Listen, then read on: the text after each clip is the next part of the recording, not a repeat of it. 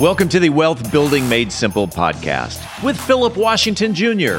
Today's episode is brought to you by Inc. Realty.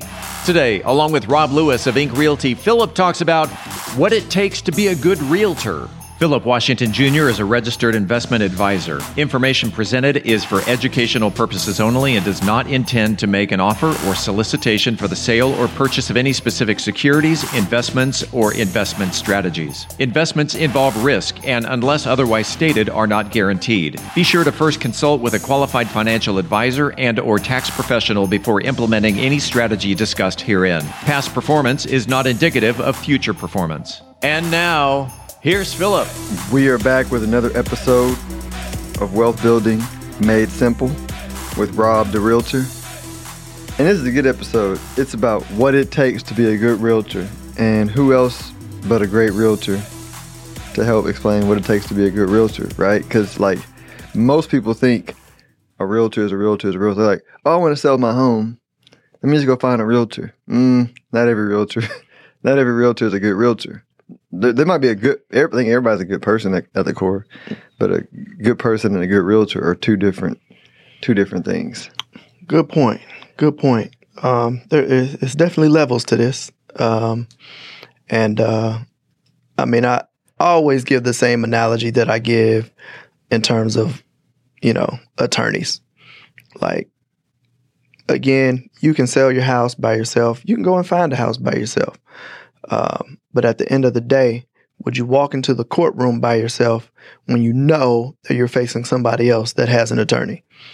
That's a recipe for disaster. And I say the same thing about real estate.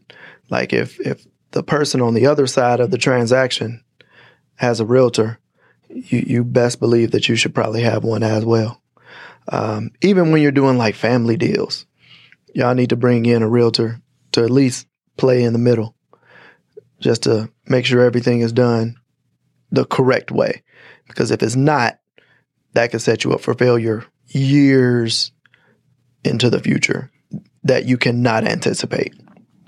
But, sticking with the topic, things to look for in terms of making it to be a good realtor. And I bring this up because I get the question a lot, or the statement a lot, of that I want to get my license.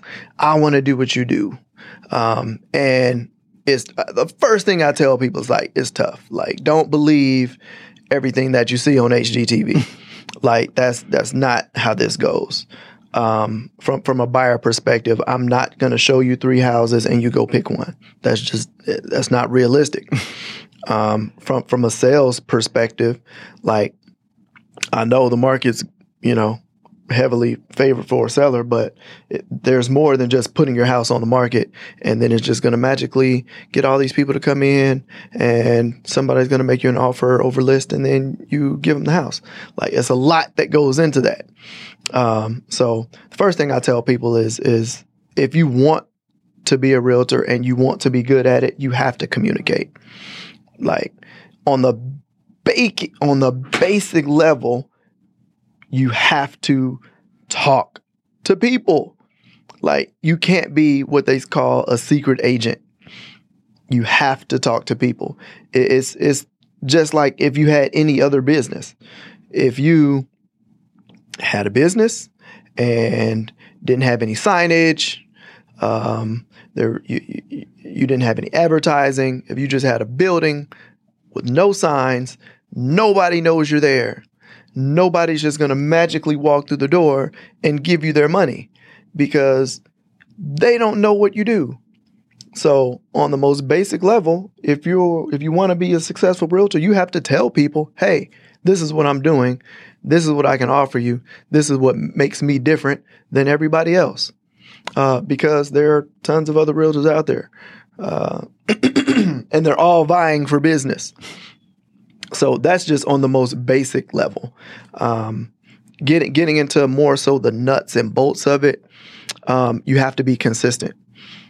You cannot be inconsistent in any business, really, but more so in this business because as a realtor just starting out, and I'm not talking on a broker level, I'm a broker. So, I have other agents that work with me, and that's a whole nother topic. But just as a realtor, just as a real estate agent, you have to be consistent in what you do. So you have a job, you go to your job 9 to 5, you have these tasks that you have to do every day. You need to set your business up the same way.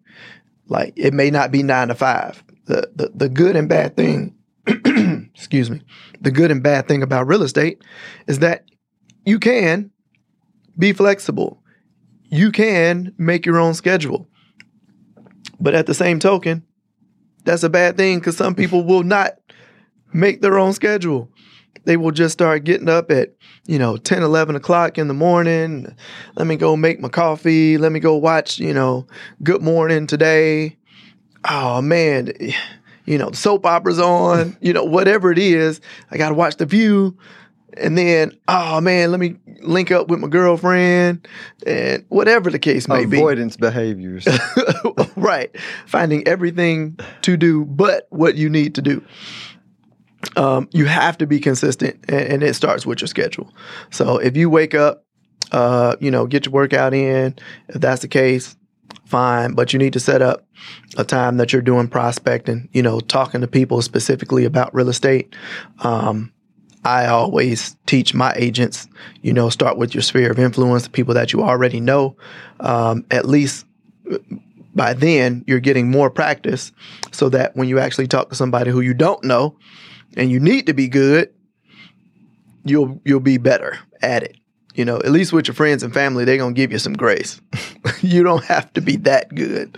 But, when you're starting to talk to people that you don't know, you better have some substance behind what you're saying.